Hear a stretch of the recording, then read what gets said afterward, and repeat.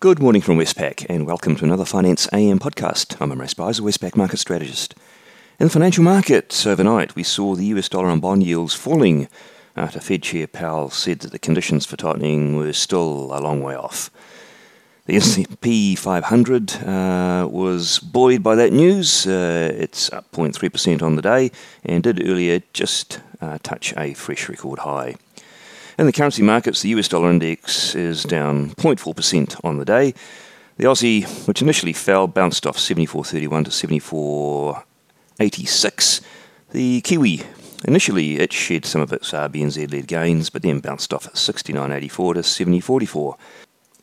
And the Aussie-Kiwi cross, it preserved yesterday's RBNZ-led fall, which took it from 107 down to 106.19.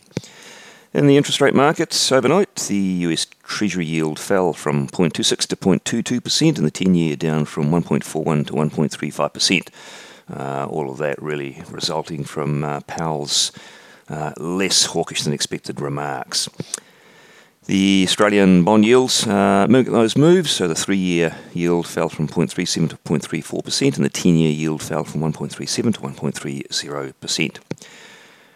Commodities, a bit of a mixed bag. Brent crude oil fell 2.8%. We had a higher US inventory report, which was part of the cause there. Copper fell 0.8%, gold rose 1%, and iron ore fell 0.6%.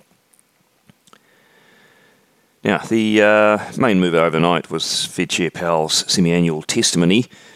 He didn't say anything new, but he just emphasised that he's sticking to his guns about the idea that inflation will remain transitory. So, yes, we got a fairly upbeat inflation reading on Friday night, but he's saying that's all going to pass and there is no persistent high inflation to be seen. In addition, he said the labour market's still got a long way to heal, and therefore that the conditions for exiting the accommodation are still a long way off. The Fed's beige book of regional economic conditions, interestingly, was quite strong, indeed one of the most optimistic assessments for quite a long time.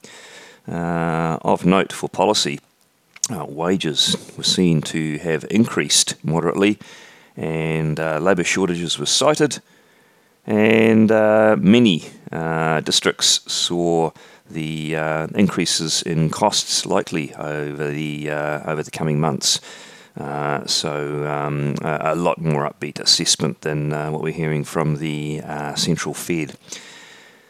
The Bank of Canada, it took another step towards tapering its bond purchases. It reduced its pace of weekly bond purchasing, although it did say that to really exit accommodation, it needs to see slack being absorbed more than it is at the moment. On the day, what's out there could be market moving. There's quite a bit out, actually. In Australia, the highlight will be the labour data. Our economics team is picking a 45,000 increase in employment. The market consensus is for plus 20,000, so Westpac more optimistic than the median. In China, we'll have a very large batch of important monthly economic data, including GDP, industrial production, retail sales, and fixed asset investment. And then on to the US tonight.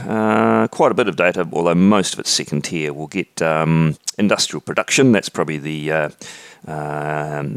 main one of the lot.